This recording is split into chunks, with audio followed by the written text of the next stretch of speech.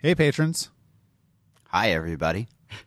That was delayed. You need to be more with it, Richard. I'm sorry. I had a low agility score, and so was not able to have enough initiative to... We're going to talk about a video game today. Agility is not a stat in Mass Effect, but yes, you are correct. We are talking about the, I'll call it classic at this point, because it's 10 years old. Video game Mass Effect from 2007. One of the defining BioWare titles of the second or third tier of their existence or something. I'd say it's the game that marked the transition between the mid-period and the current period of their games, yes. Yeah. And I chose this because I like Mass Effect a lot. I like, both the game and the universe that it creates. But I also think it's interesting to talk about in terms of space opera and its influences and what it does well and what it doesn't do well. So I replayed it. I've played the game 5 times in total. And I also have a couple of playthroughs of it that I kind of stopped halfway through. Mm-hmm. I've played the game many different times. And so Mass Effect has this thing called Paragon and Renegade, which is sort of like good and evil. So I've played through Paragon. I've played through Renegade. I've played all kinds of different classes. So obviously I like the game a lot because I've played it a lot. And I don't quite have that love for Mass Effect. It's weird. I haven't played the second or third recently. I didn't get a chance to for this podcast. Of the 3, I did love Mass Effect 2 the most, and so this was my second time playing Mass Effect. Third time, actually. The first time I gave up kind of partway through the Citadel section at the beginning. Second time I played it because I wanted to play Mass Effect 2, and I think under your advice I kind of rushed through, didn't do much of the side quests, and so this time I actually spent more of I didn't finish it, but I spent a lot of time poking around the sides of it and the additional stuff to do. Mass Effect is something that I appreciate. I understand its importance in video gaming and stuff like that. I am sad that we don't have more space opera games like this, which I guess will be a big point we talk about, but yeah, for some reason, the first title in particular, I found it has a lot of caveats for me. It's not like I want you to say, sell Mass Effect to me, why do you love it so much? But at the same time, You want to say sell Mass Effect to me? Yeah, I don't really find I quite like any of the classes. I really don't love the combat in it. I don't love the way the skill trees and the equipment work. And... I mean, I said I quit on the Citadel. I generally don't like the part in RPGs where you go to the first town and you have to talk to all these assholes and find these side quests, and I find BioWare is particularly tedious in that regard in their games. I mean, I think this will be a little bit of a weird way to get into it, but I agree with you. Yeah, no, I mean, and I think in a lot of ways I've always gotten the sense that it's a game that you love despite of and partially because of its flaws and weird nature. I generally don't love BioWare, but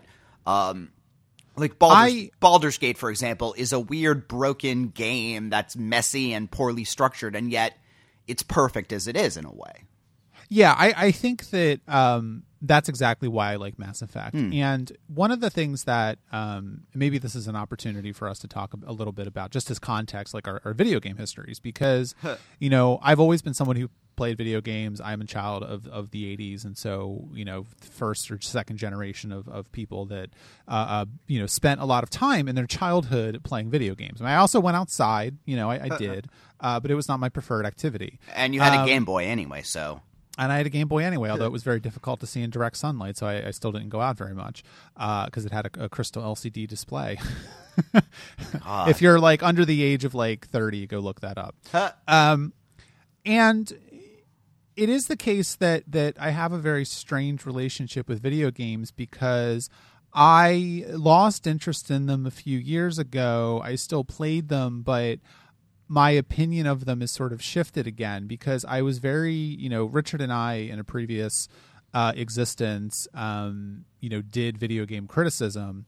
And then I sort of got burnt out on it and stopped playing a lot of video games. A lot of it also had to do with the fact that I played a couple of video games that I thought were like extraordinarily well done, and a lot of the video game elements of things I just was getting to me, and I didn't really like it. And I just took some time and didn't play a lot of games for a while. And I've actually gotten back into them. Like, I think that I just play games now to play games and have fun, and I don't really think about them. But and I think we'll talk about Mass Effect Andromeda a little bit too, because that's a very, very terrible game for a lot of reasons that make a lot of similar design mistakes that Mass Effect did, but are just interminably worse at everything, which is kind of amazing. But we'll talk about that in a minute. I think that what I like about video games a lot of the time is video games that are janky. Yeah. And Mass Effect is janky. Like, there's the combat is like very stiff. Yeah. The Mako is ridiculous. But the Mako is like this tank thing that you have to drive around. It's very, very, handles very poorly. I mean, I understand how to handle it because I've played the game so much, and I actually kind of enjoy it now because it's like, okay, I get this. But for a lot of people, it was like it bounces all over the place, and it has to bounce all over the place because the game doesn't handle that well, and all kinds of various reasons. And like, yeah, you're right. Like, it's not, in a lot of ways, the game is not structured very effectively, but there's a lot about it that I really like. And I think the primary reason why I like Mass Effect so much is because it is a very world-building game, and I like world-building. I've read a lot of criticism of Mass Effect, and I think that what it really boils down to is there's a 50-part Mass Effect retrospective, which I will put a link to in the post for this, if I remember to. I don't recommend reading it unless you're very interested in in-depth criticism of the Mass Effect series.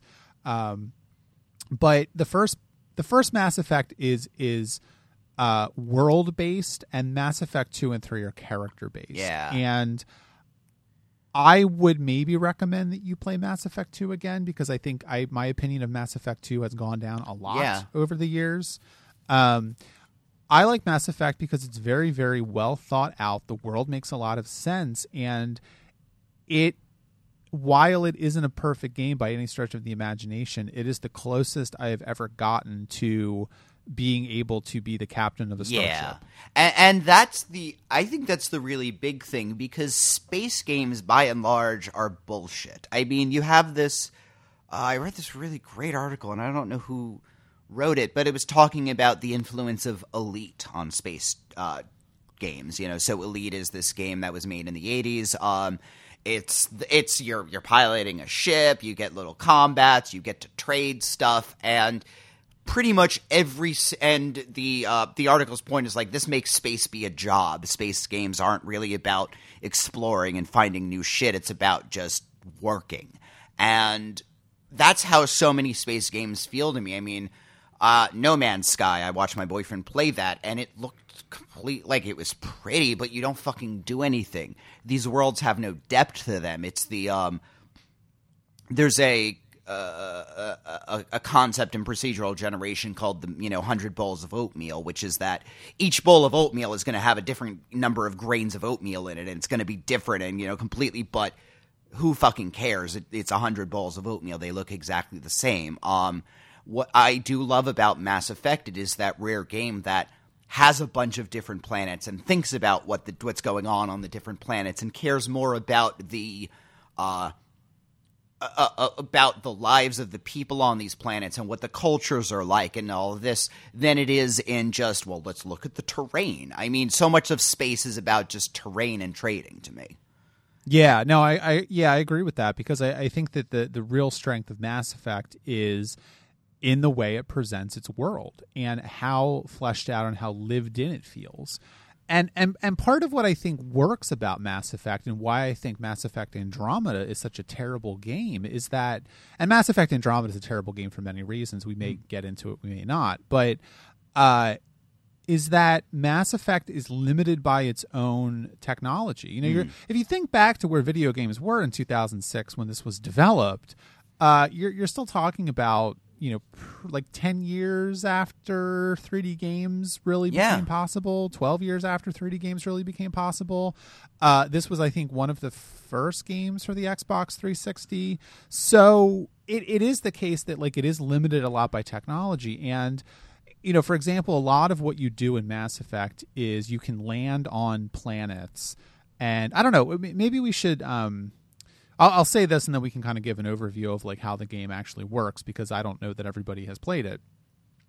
Is you can land on these planets and drive this tank around, and it's not great, frankly. Like, it's not very engaging, and you do things like you drive around and find rocks, and then you press some buttons and you get some XP and money. I love every opportunity this game gives you to play Simon, by the way. Like, yeah, I don't know what they were thinking with that. But it's like, but it still is okay because the technology is limiting the planets to a very small size. Yeah. Whereas Mass Effect Andromeda has exactly the opposite. It has the same problem that the planets in Mass Effect Andromeda are extremely tedious to drive around, extremely boring. There's nothing to do. There's a lot to do, but none of it is interesting. But the planets in Mass Effect Andromeda are 20 or 30 times the size of the planets in Mass Effect. I mean, that's a thing that games are doing now. I mean, I think post-Skyrim games really fell in love with their own size, and we can make these huge worlds. But for me, I mean, the reason you mentioned you played a couple of games that kind of broke you from games, and I know Dark Souls was one of them. And the great thing about that game is how fucking dense it is. You'll go through the same area 7-8 times and discover new little secrets or items in there. It's just packed full, and that's something. I mean, I feel like Mass Effect could have been slightly smaller and it would have been a little more effective. And I frankly like the Citadel at the beginning. It's this huge area. In 2 and 3, they greatly trim down the size and just have what needs to be there. Yes, you miss the scope of the thing that you get from the first Mass Effect, and I think it is important to show how big it is, but it's also pretty empty. There's a lot of just, you're going through a corridor because you have to get to the next place, and there's, you know, architecturally there needs to be a corridor here rather than this is a corridor where something happens in. Well, I actually disagree with you. I think a lot of the corridors in the Citadel are there because of loading times. Well, and you know, I think that, like, that's where you kind of see some of the limitations of the technology really playing against the game, because frankly, it was not like the technology that was used to develop and run Mass Effect was not really able to pull off a space like the Citadel effectively. And it is empty because it has to be, because otherwise it wouldn't run. But I do think that the Citadel is important. I mean, let's talk about the structure of the game. So I'll give like the minute or two synopsis. And so if you've never played Mass Effect and you think you will at some point, you know, I don't know, maybe skip this. But then again, I don't know why you're listening to this. Is the fact, like, so there's this character Shepard. It can be a male or a female. You are in the Systems Alliance military. The Systems Alliance is essentially the de facto government of Earth. And about, I think, 25 or 30 years before the events of Mass Effect, humans uncover some ancient spacefaring alien artifacts on Mars that leads them to find this thing called a mass relay. One of the things about Mass Effect is that it's centered around this concept of mass relays and Mass Effect fields. Like, it has magic that's called biotics because they're you know, manipulating Mass Effect fields. And they essentially, what happens is Charon, which is I don't know what it is now. Is it considered a moon of Pluto? What is it considered now? I don't even know. Is actually a mass relay that was encased in ice. And a mass relay is, in the universe of Mass Effect, how people move around the galaxy at faster than light speeds. So Earth is like, okay, great. We're not in our own solar system anymore. We can go out and we can explore the entire galaxy, and this is great. And what they find is that it's already been done. Yeah. Like, there's these alien races called the Turians, the Asari, and the Solarians, which are on this thing called the Citadel Council. The Citadel is essentially the heart of galactic civilization. It is the de facto capital of the galaxy. And there's this thing called Citadel Space, and they're, it's not really like the Federation because it's a little looser than that. It's more like some kind of a trade and a negotiation thing, kind of like the EU, I guess. It's not its own polity, but it is the kind of thing where people listen to them because they have fleets and et cetera, et cetera. Yeah, it's kind of like the UN with actual power, but... Yeah. And so that essentially sets up like the events of the game, and then Shepard becomes this thing called a Spectre, which is essentially a secret agent, and has to go off and find this guy, Saren, who's a rogue Spectre, who's trying to bring these things called the Reapers into Citadel Space to basically wipe out all organic life. And that's the game. Yeah, and humanity's place as kind of the new kid on the block is... I think one of the major themes of this, and certainly something which does differentiate it from something like Star Trek, humanity has not really gotten a chance to prove itself. Everybody thinks they're just this upstart species. The humanity is basically Americans in this game.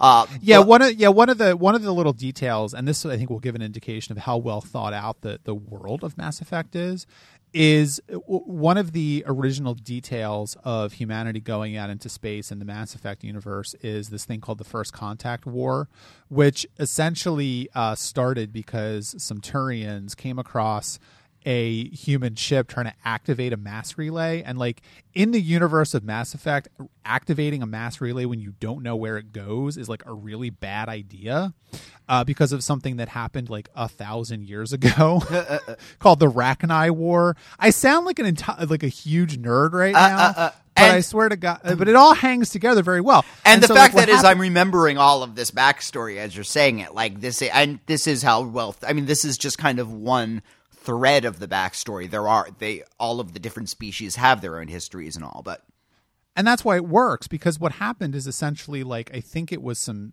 I forget who it was, what alien species did it, but they were like activating these mass relays to get to kind of like get access to other parts of the galaxy. And what they did 1,000 years ago is they activated this mass relay that opened up into Rachni space, and the Rachni are these like giant insects that essentially started this horrible war and was decimating Citadel Space for like 500 years or something ridiculous.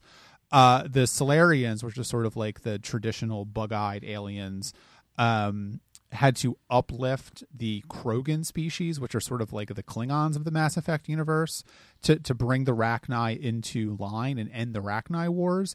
And this is all background to say that the reason why the First Contact War with humanity and the Turians started is because the Turians came across a human ship that was activating a mass relay without knowing where it was going. And what's great about it is it completely follows in line with what you would expect a civilization to act like if they had a memory of something happening exactly because of the thing that these people were doing. And so that's exactly the setup for the game, and now it's like 20 years later. Yeah, I mean, it's almost like a little kid playing with matches and they get, put into timeout. It is kind of how it's perceived. And, at this point, none of the... Shepard becoming a Spectre, he's actually becoming the first human Spectre. And this is such a... she. Fair enough. I played he my first playthrough and she this time, and it's voice acting in a skin. I don't really notice the difference, but Shepard is becoming the first human Spectre, which is a massive deal. This is it's a big step for humanity. It's giving them more power in the galaxy, and a lot of other characters have very different ideas about that. Some feel that humanity's not yet ready. You're just going to fuck it up with this power. And, that you are a human upstart who is chasing a Turian Spectre who has gone rogue, who is a member of one of the most powerful species in the galaxy. I mean, they have these 3 species on the council, and then there's all of these lesser ones. Turians are on the council.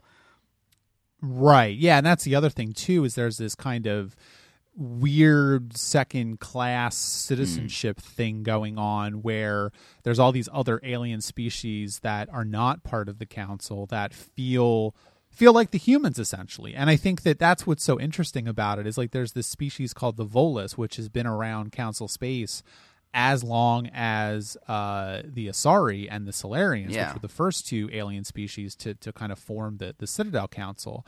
And the Volus are still kind of like on the periphery. They don't have a space on the council. They feel very slighted by this. And what's interesting about it is that humanity comes into this as the new kid on the block and sees how the council treats other species that have been around much longer, and the humans are like, I don't want any fucking part of that. We need to get on the council as soon as possible. Yeah. It's a partially a degree of entitlement, and at the same time, Shepard does become a driving force for change and possibly positive change in the galaxy. So, yeah, but I think that this is an interesting way in which you start to see some of the problems with the game. Is that so much of it is, impinging on this kind of dialogue system, which was very new at the time, which, a lot of traditional RPGs, even BioWare RPGs like Baldur's Gate, you would read what you said and then you would say it. And Mass Effect is completely voice acted, and you don't, frankly, have time to read everything. So they came up with this dialogue wheel system, which is kind of like a cliche at this point. And one of the problems with it is that, like, a lot of what you get essentially is like a paraphrase of what you're going to say, but it doesn't completely match up with what you're saying sometimes. And so, like, I played as a renegade this playthrough because I don't know, that's the kind of mood I was in. And what happens a lot of times is the Paragon option is these very stirring speeches that are right out of Star Trek about how all the aliens need to work together and all life is sacred and blah, blah, blah. And we need to band together to stop the Reapers. And, this is, the highest, abilities and orders of everything. And this is the very inspirational, wonderful moral speeches. And then the renegade option usually boils down to, like, racism, which is a problem because a lot of the options you're picking don't make it obvious that you're basically going to be like, fuck all the aliens. I hate aliens. They're like dogs. It's very strange. Yeah, something like, you can't do that. I won't allow a filthy Turian to get away with this. That kind of stuff. Exactly, yeah. And so you start to see some of the problems with the I don't know, Mass Effect to me is almost like a world that is too good for video games. Well, I guess Mass Effect for me is overshadowed by what happened at the end of Mass Effect 3, which is that, Mass Effect 3's ending happened. There was no way that this was going to, be the second coming of Christ. It's a video game, fine, but you have all of these proto-gamer-gators who are just like, fuck you, BioWare, we need a real end, and get this very demandy thing. BioWare ended up revising their ending based on that. And I don't know, to me this seems like a bunch of conservative assholes, like, played this game and loved it and, made all these threats at the end of it. And yet, I mean, it is a very militaristic game in a lot of ways. I think that's one of the things that I'm not crazy about it. I think you're right. I think that, like, part of what is limiting about Mass Effect is that you're playing a video game and RPGs have combat. And what is the easiest way to justify that? Well, you're part of the military. And I do think that is a problem. I don't really know to what degree in the real world the ambassador of Canada is regularly having discussions with, like, a general. I don't think that happens that much. Yeah. But in this game, it happens a lot. There's this character, Captain Anderson, who regularly is hanging out with Ambassador Udino, who is the ambassador to the council from Earth, and you're kind of like, why? This doesn't make any sense. Yeah, it's not. Yeah. So, and I think that is a valid criticism of the game, that it is a bit militaristic, but I think in some respects that's a a limiting factor of the genre more than anything else. But at the same time, I mean, I don't know. It goes either way because there are plenty of fantasy games that you're just a dude, but or a lady. I mean, but the problem with that is like, how do you construct a big budget action game on? I don't even, Cassidy Yates from DS9, for example. Yeah, exactly. Like, you could probably do it. But I mean, I guess I might like to play that game, but in a way, I guess that's where all those traditional space games that I, was talking about, there are plenty of games where you're a freighter person and you're trading stuff and you get to battle the space pirates and, find mystery, like those kind of things. I think there are plenty of games which let you play Cassidy Yates. Well, and I think also I think that's true, but I also think that, what you're seeing is how strange Star Trek is in a way. Yeah. Like, because there's a lot, like, this is a recurring argument among Star Trek fans is whether or not Starfleet is the military, quote unquote. And I don't think it is, but it also is the case that strong arguments could be made for it being the military. And certainly it is based on sort of naval military ideas to some degree, but there are elements to it which don't make any sense as a military.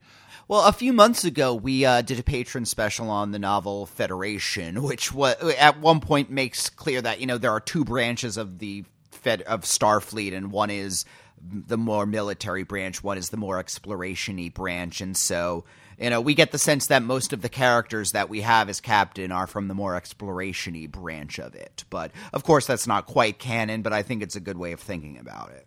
Yeah, sure. I think so. I mean, my own opinion about Starfleet as a military organization or not is that it's kind of irrelevant because you're talking... I mean, this is kind of my own headcanon for it, but Starfleet is a completely different type of organization that we just don't have.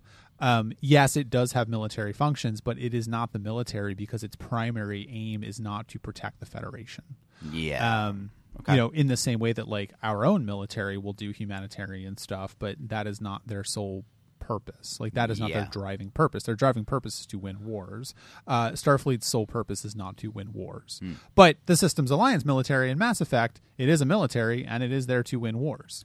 And this is one of these universes in which, I mean, I would say a major theme of the series is that as diplomatic as you may want to be, and the game gives you a lot of opportunities to be diplomatic or to just, tactfully, find a third option in the situation, or to be the biggest, scariest asshole and everybody falls in line just because you're scary. But, there are plenty of conflicts in the game that can be solved without violence, but at the end of the day, this is about a gigantic enemy that wishes to obliterate all life because that's all it does, and this is an unstoppable force. But I mean, I guess there are many conflicts that are solved just because you have more firepower or you're better at using it. But I think the major conflict about the Reapers, yes, there is the military problem they will throw on it later in the series, but this is an enemy who outranks you technologically so much that it loops around to not being able to be solved by violence anymore. Yeah, and I think that's one of the failings of Mass Effect 3, but we're not really here to talk about Mass Effect 3. I think that you're right, and you see that most clearly at the end of the game. I don't know how far you got in this playthrough, but I'm sure you remember that kind of the ultimate end of the game is this very dramatic space battle, which has kind of been building up through the entirety of your playtime, between essentially the entirety of the Citadel forces, the human forces, and one Reaper ship. And so that and it takes all of those ships to bring down the one Reaper ship. So it's like there is no possible way that an actual war where hundreds of thousands of Reaper ships were coming through the Mass Effect relay, that would be the end of it. That's game over for the entire galaxy. In fact, there's no way you're going to win militarily.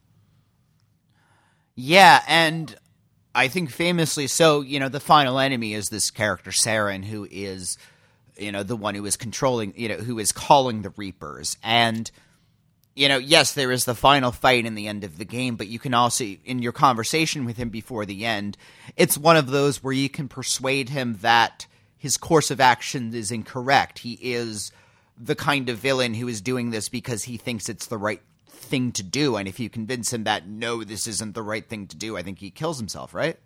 Yeah. You can convince him to shoot himself.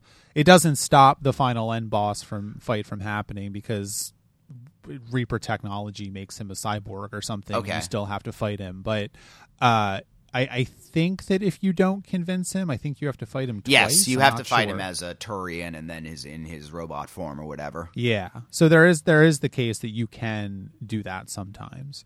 But I think that like one of the things that is a little bit frustrating about Mass Effect for a series that is so, like, the world of it is so well thought out. I mean, I think we should talk a little bit about some of the major alien races.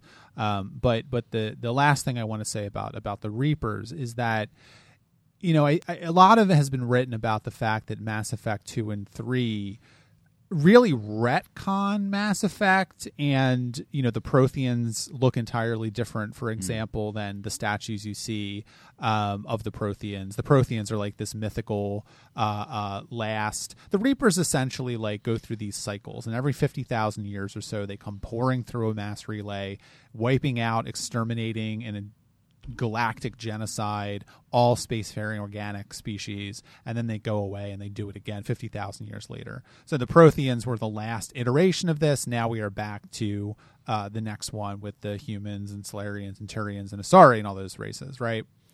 And like essentially what is kind of happening here is that the setup for the setup for the actual game is kind of a cliche at this point, because it's very based on this idea that organic and AI species are going to be like at odds for some reason, and there's no real reason ever given for why that is. It's just kind of like a fait accompli that AI species would hate organics for some reason, and you're like, well, why? And interestingly enough, the game kind of realizes that, because I think in Mass Effect 2 there's this alien species called the Geth, which are basically AI robots that are kind of like the Cylons. And what are they called? The Quarians? Yeah. Essentially are sort of like the 12 colonies, and now they're off. They basically created this AI race that destroyed them and took over their planet, and now they're floating around in this armada, and the Geth have sort of like stayed away, right? And you can kind of see like Mass Effect is an amalgamation of a lot of different science fiction franchises. There's Battlestar Galactica in here. There's Star Wars in here. There's Star Trek in here. Babylon 5 actually in there, I would say. Babylon, yeah. It's one of the few things that, it's one of the few things I would say is influenced by Babylon 5, which is strange. Yes, I would agree with that. But the case of, in the case of the Reapers, they're kind of like I said, they're like, well, we just have to destroy our organic life because AI never likes organic life. But then in Mass Effect 2, I think, or Mass Effect 3, there's this like revelation that the Geth that were in the first game were sort of like a breakaway, and the main Geth people are kind of like, we don't have any problems with organic life. Why would we? And so I kind of like that. Yeah, one even joins your party and becomes your friend. Yeah, because like I don't know how you feel about that whole idea, but I just find it very uninteresting.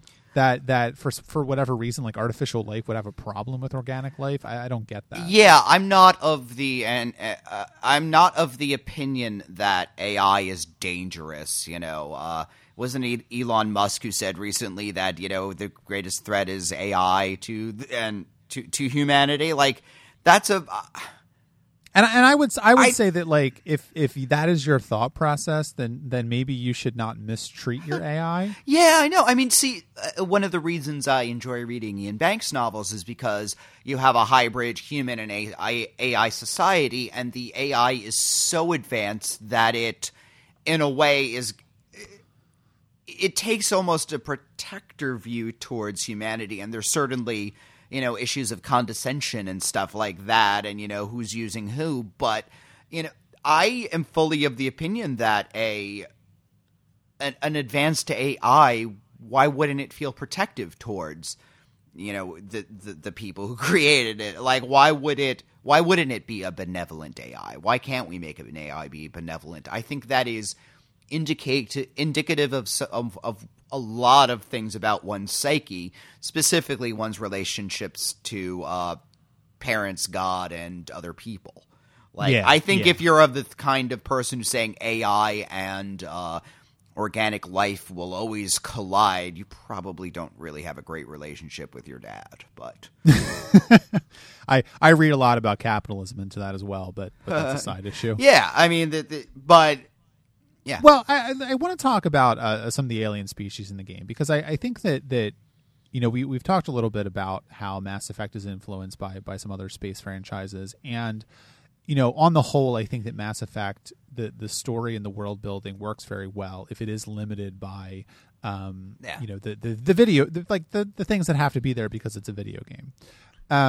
But the alien races, I think, are, and this is why, again, I was so disappointed and offended by Mass Effect Andromeda, because it took, and Mass Effect is a well-written game, even on a level of just individual lines of dialogue, and quest lines are very well written, and Mass Effect Andromeda is not.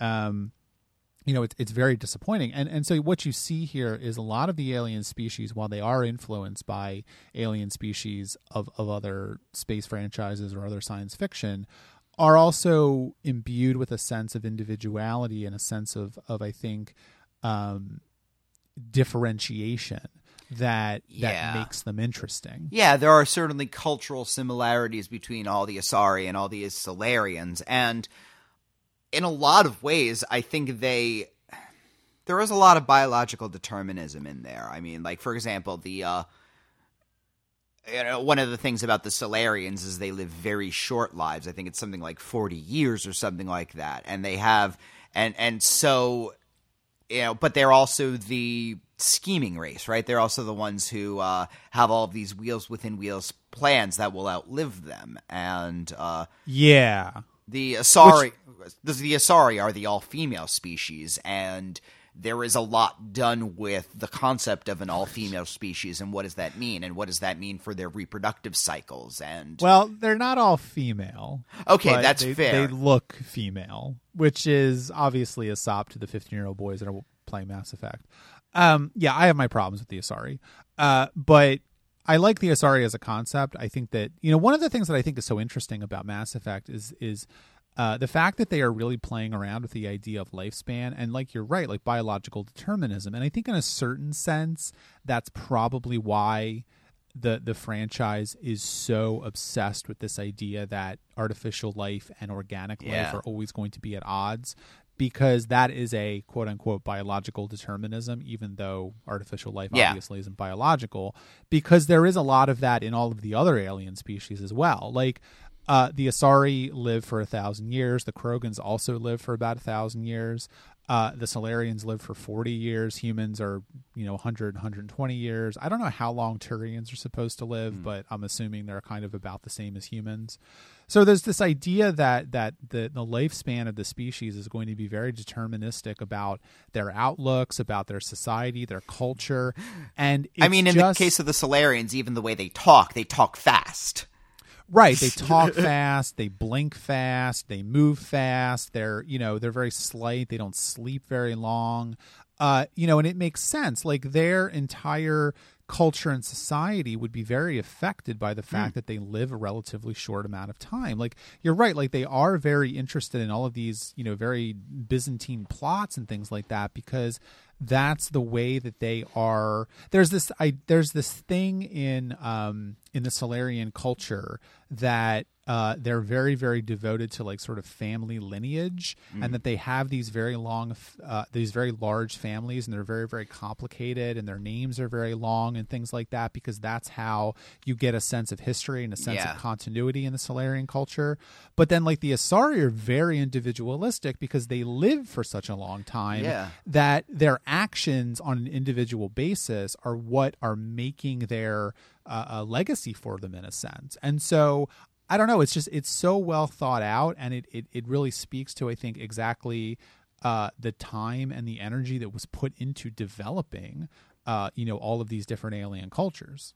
Yeah, and I mean, I know you were talking about the Volus earlier. They, as a second-class species, well, it's not incidental that they're supposed to come from this very toxic, high-gravity world, and so they're all very short and squat, and they can't breathe in, the environments other aliens can breathe in, so they're all wearing these suits. Like, they're one of the species you never see their faces. The Quarians as well, because they are reduced to living in these ships, which have very particular environments. They've lost all resistance to ambient bacteria and diseases, and so they need to be in, environmental suits or they'll die. Right. And they're also treated kind of like the space Amish in a way. Like one of the major characters, Tali, is on basically her Rumspringa through the series. She is, spending her time outside to learn stuff. I think, yeah. Well, the Quarians are sort of like. I'm saying this because this is kind of the game's point of view, not my own point of view, but they're kind of like the trash of the galaxy. There's this idea that the Quarian fleets, when they show up, no one's happy to see them. They're kind of like Roma or something, right? Like, because they created this Geth. I mean, they are the reason that, the major wars started in a way, and so they're almost seen as bad luck in a lot of ways. Yeah. But I also think that that's part of the limitations of the Mass Effect world, though, because it is still really limited by the idea that the future is going to be as shitty as the present.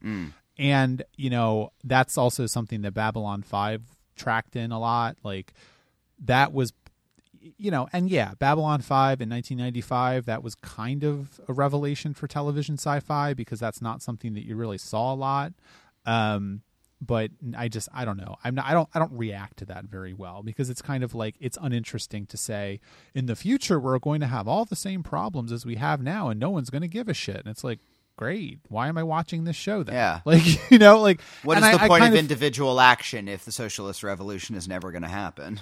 Right. And so I kind of feel like that to a certain degree in Mass Effect, like, there's the idea in Mass Effect that Earth is very, very overpopulated, and that there's a lot of poverty and pollution. And, one of the reasons why Earth is so insistent on getting all of these colonies started is so to give people a better life, to get them off Earth or whatever. And I don't know. Part of me is like, all right, that's fine. But at the same time, what are you giving me that's different and interesting about that? And I think that, well, the last thing I want to say before and I don't want to cut you off, but is that for me, the least interesting part of the world building of Mass Effect is humanity. Yeah, it's a very conservative view of humanity, one that I don't really subscribe to, one that, I don't know. It doesn't feel like it's going to be able to make any meaningful change. There will always be assholes in charge is kind of one of the suggestions of it. And that's not something I necessarily believe in.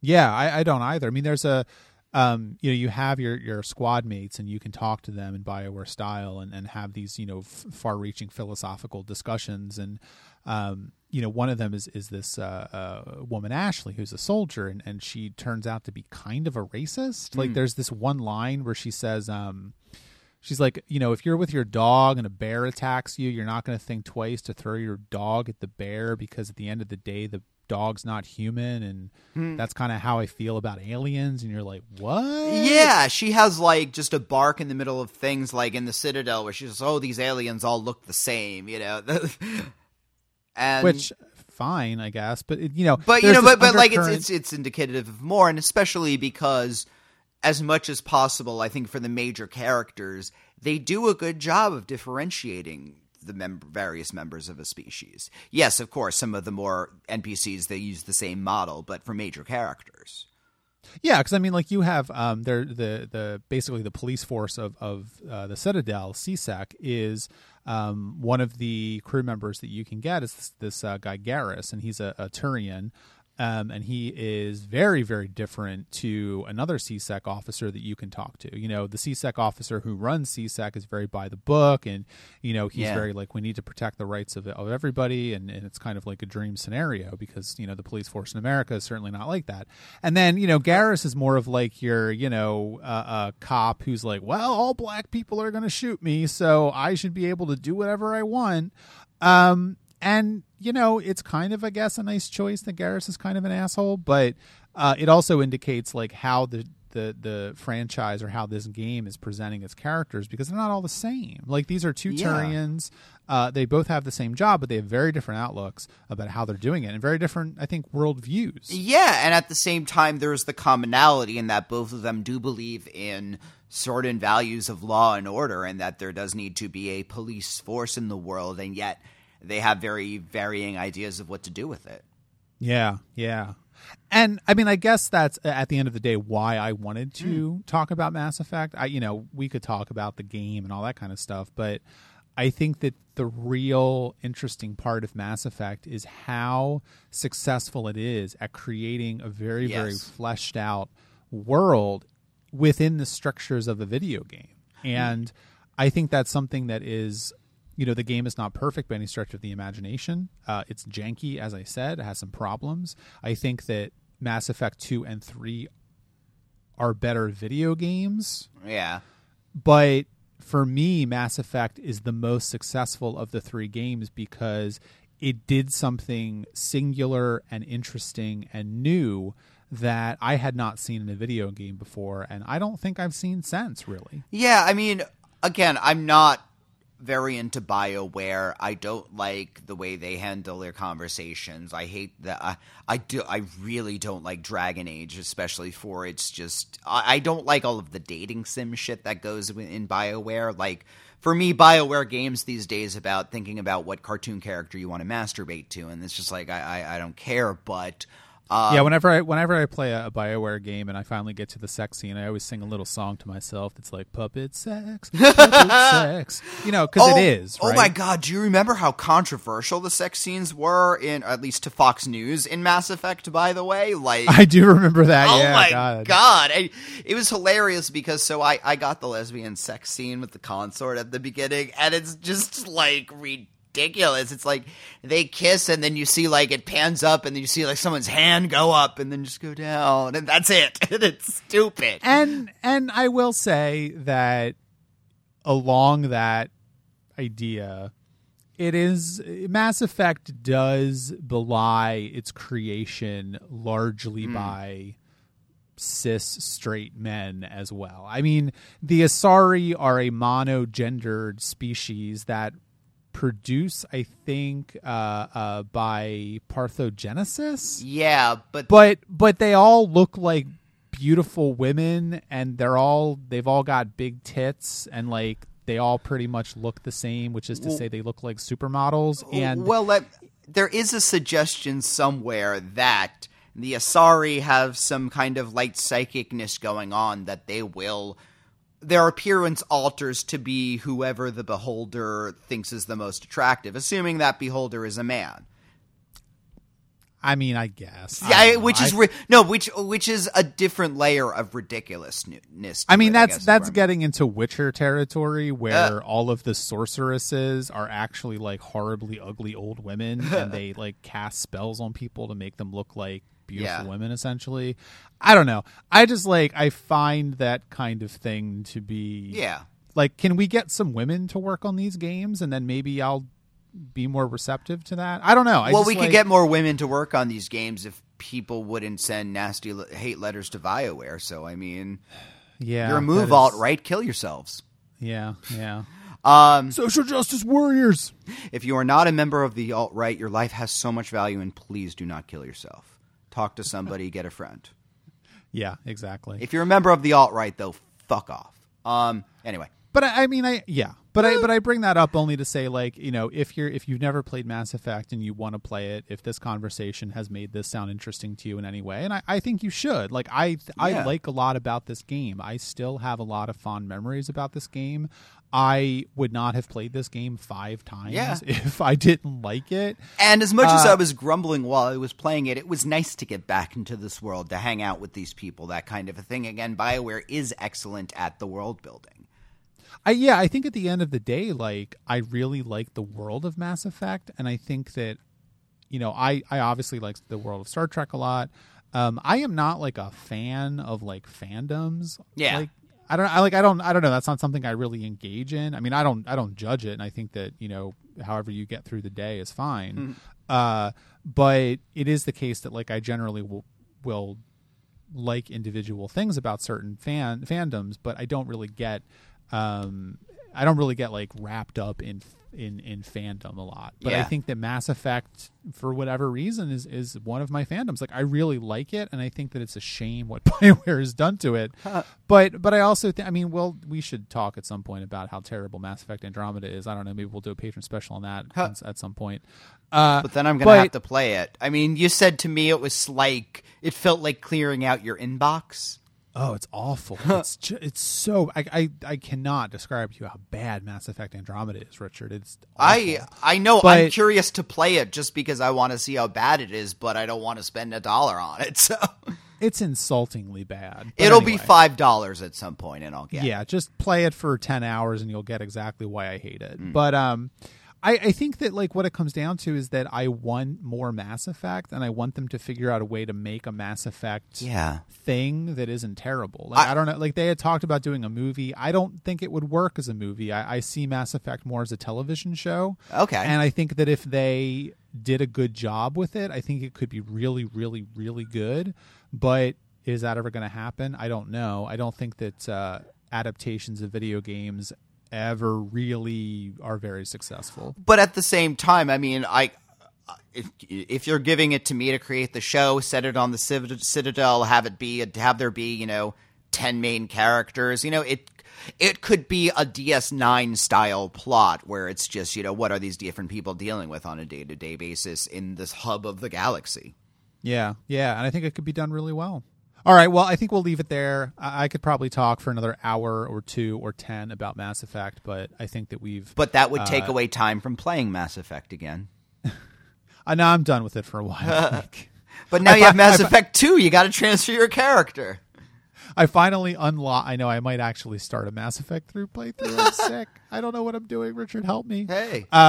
I played through the entire franchise again in February in preparation for Mass Effect Andromeda. And, of course, Mass Effect Andromeda turned out to be terrible. And now 4 months later, I played Mass Effect again. I mean, that's how much I like it. But, yeah, I hope that we've given you some kind of indication about why I like Mass Effect so much and why you should play it if you haven't played it. Hooray. Well, you gave that to me. All right. Well, we'll wrap this patron special up, but I just want to take this opportunity. Well, we both want to take this opportunity. Don't put words in my mouth. Oh, sorry. Thank you. To once again thank all of you for supporting Trek About and tuning in. It really, really, really does help us, and it shows that what we're doing matters to somebody, which is always nice to know. All right. Well, next month we mentioned, I think, before that the patron special for October is going to be on the Orville, which is the Seth MacFarlane Star Trek-ish half-hour comedy. And boy, are we looking forward to it! Yeah, I think it has a premiere date. I think it's September 10th.